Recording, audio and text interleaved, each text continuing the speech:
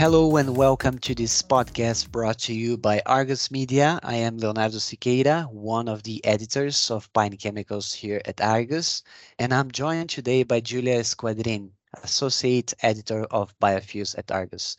Giulia, welcome to the podcast. Hi, Leonardo. Thank you. It's good to be here.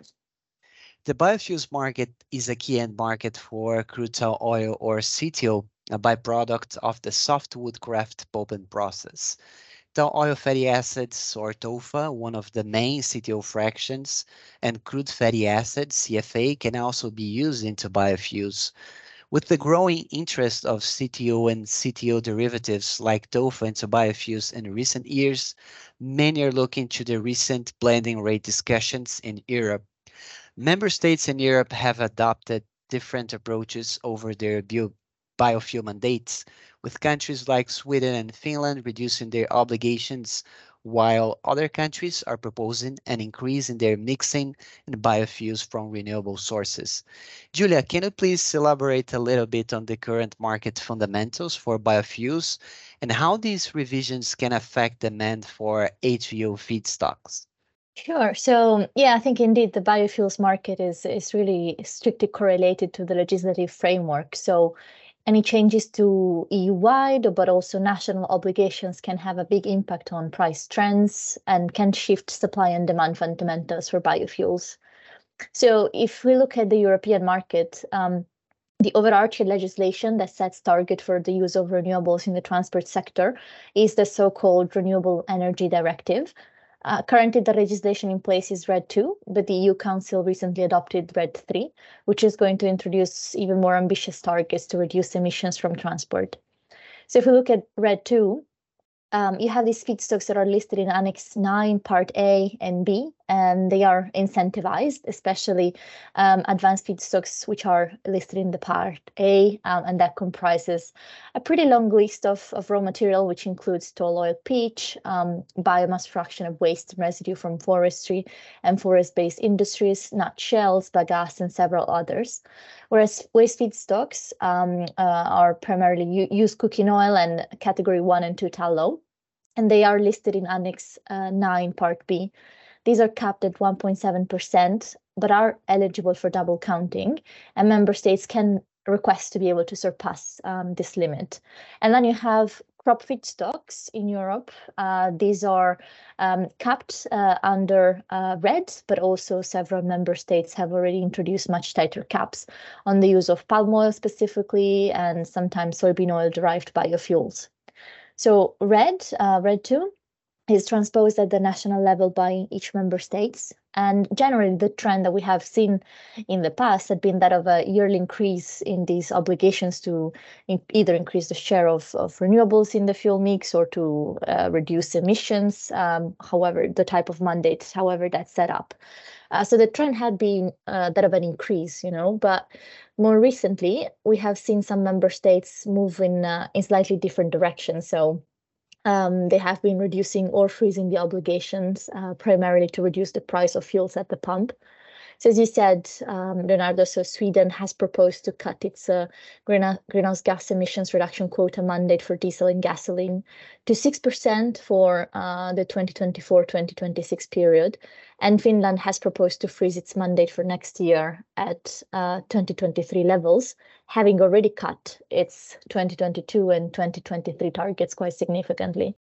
On the other hand, we have member states that are looking to increase the obligation. So, for example, the Dutch government has proposed to increase its mandate for next year and to reduce the multiplier for biofuels in shipping. And in Germany, HVO 100 sales are expected to be allowed at the pump from next year. And Italy is also introducing incentives for the use of pure biofuels as well. So basically, market dynamics are changing, and we could see new patterns emerge in terms of biofuels and HVO flows specifically, but also in terms of feedstocks demand for HVO production next year. So, for example, Sweden, if this proposed mandate is transposed into legislation, that could see the share of HVO really drop dramatically in the fuel mix, and that could free up a lot of volumes of HVO that will need to find a new home. And in Sweden, one of the main feedstocks used has historically been category 3 tallow. So we could potentially see an impact on demand for that feedstock, but also possibly on some of the other advanced feedstocks as well. There is also being for next year, there is also going to be more HVO and SAF production coming online in Europe and especially in these Scandinavian markets. So as the ST1 refinery should be coming online later this year, and Prim is also expanding its co-processing capacity, and this could, in theory, attract some more advanced feedstocks. But it will also depend on whether the end market is ready to absorb these volumes.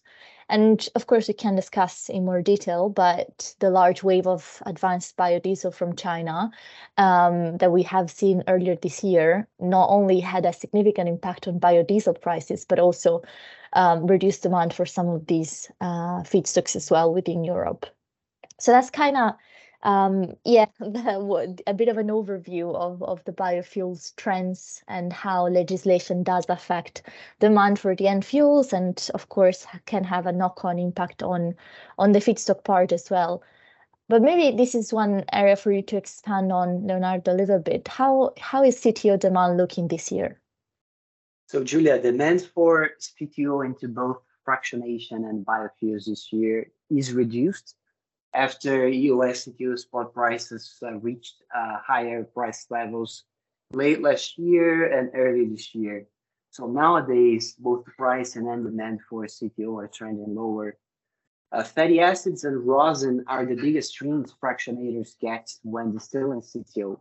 With higher price CTO as seen earlier this year, soft rosin demand, and elevated rosin stocks in Europe, CTO fractionators have not been willing to take in more CTO material, as this would result in even additional rosin volumes at a time rosin demand is depressed.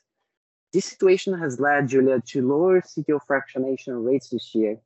This meant European fractionators have purchased less CTO, both locally from the European pulp mills and from the US. CTO fractionation is still the major end market for CTO. But looking to the trade data, we can see that US CTO export volumes this year are down from the levels seen last year.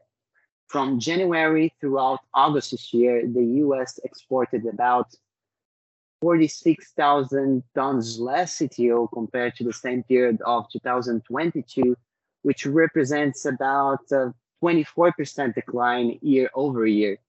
So this year, demand for rosin is depressed across the downstream markets like printing inks, paper size, and adhesives.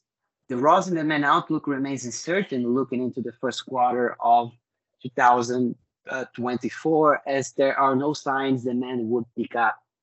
So looking to the CTO markets, higher fractionation rates depend on feedstock pricing as well on the TOFA-TOR balance. But the persisting downward price pressure on rosin, high stock levels, and weaker downstream demand will likely continue constraining fractionators from getting more CTO volumes. Looking into biofuels, buyers argue CTO economics at this point are not competitive into biofuels. TOFA and crude fatty acids, CFA prices, are considered higher compared to other feedstocks, and TOFA supply is not long because of reduced fractionation rates this year. The recent influx of imported advanced biodiesel, Giulia, and you have just touched on this subject, right? So this influx of material produced from Annex 9A feedstocks under the RED II is also believed to have been impacting CTO usage into biofuels, as it has pressured European Union renewable fuels prices since the start of the year. Can you comment a little bit on that? Yeah, sure. So yeah, it has been a bit of a complex situation, I would say, this year with this large wave of imports. So in March this year, some allegations were made of mislabeling of some biodiesel imports following a sharp increase year on year of flows from China. The allegations have been centered primarily around German imports of biodiesel from sludge from food production waste, acid oils from soap stocks, and palm oil mill effluent oil. And in Germany, these advanced biofuels can be used to meet the national advanced quota and are eligible for double counting, except those produced from palm oil, once the minimum advanced target is met. So following the allegations, the Commission said that they were aware of this sort of, that these allegations were made, and then ISCC, Germany and the Netherlands, they launched their separate investigations on the matter. And then in August, the Commission also launched an investigation on the possible circumvention of trade measures against Indonesia biodiesel by imports through China and the UK. So while the results of these investigations are still pending, the effect of this large wave of imports has been to pressure biodiesel and biofuels prices in general in the European market. And it also has squeezed margins for European producer. This in turn led to a reduction in price for tickets, biofuels tickets, which are these tradable certificates that can be used to meet a national obligation in some of the member states. And especially we have seen this impact on greenhouse gas tickets prices in the German market. So a lot of imports and low tickets values have weighed on overall demand for these biofuels, including for HVO, because of the availability of cheaper compliance option.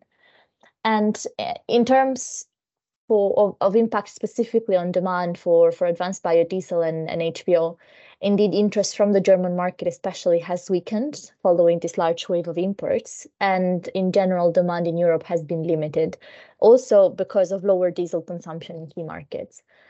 At the moment, there is still a lot of legislative uncertainty in Europe. The investigations are still open. And some of these proposed cuts or increases at the national level have yet to be translated into legislation. So all of these changes, proposed changes, allegations and investigations, they all have had a quite significant impact on the European biodiesel and feedstocks markets. And for sure, we have seen, as you said, a lot of pressure on prices this year. Thanks for listening to this podcast. To learn more about CTO and the other fine chemicals we cover, please visit view.argusmedia.com/finechemicals or email us at leonardo.siqueira@argusmedia.com. Thanks, Leonardo. And if you have more questions on biofuels markets or feedstocks, you can reach out to the Argus Biofuels team as well.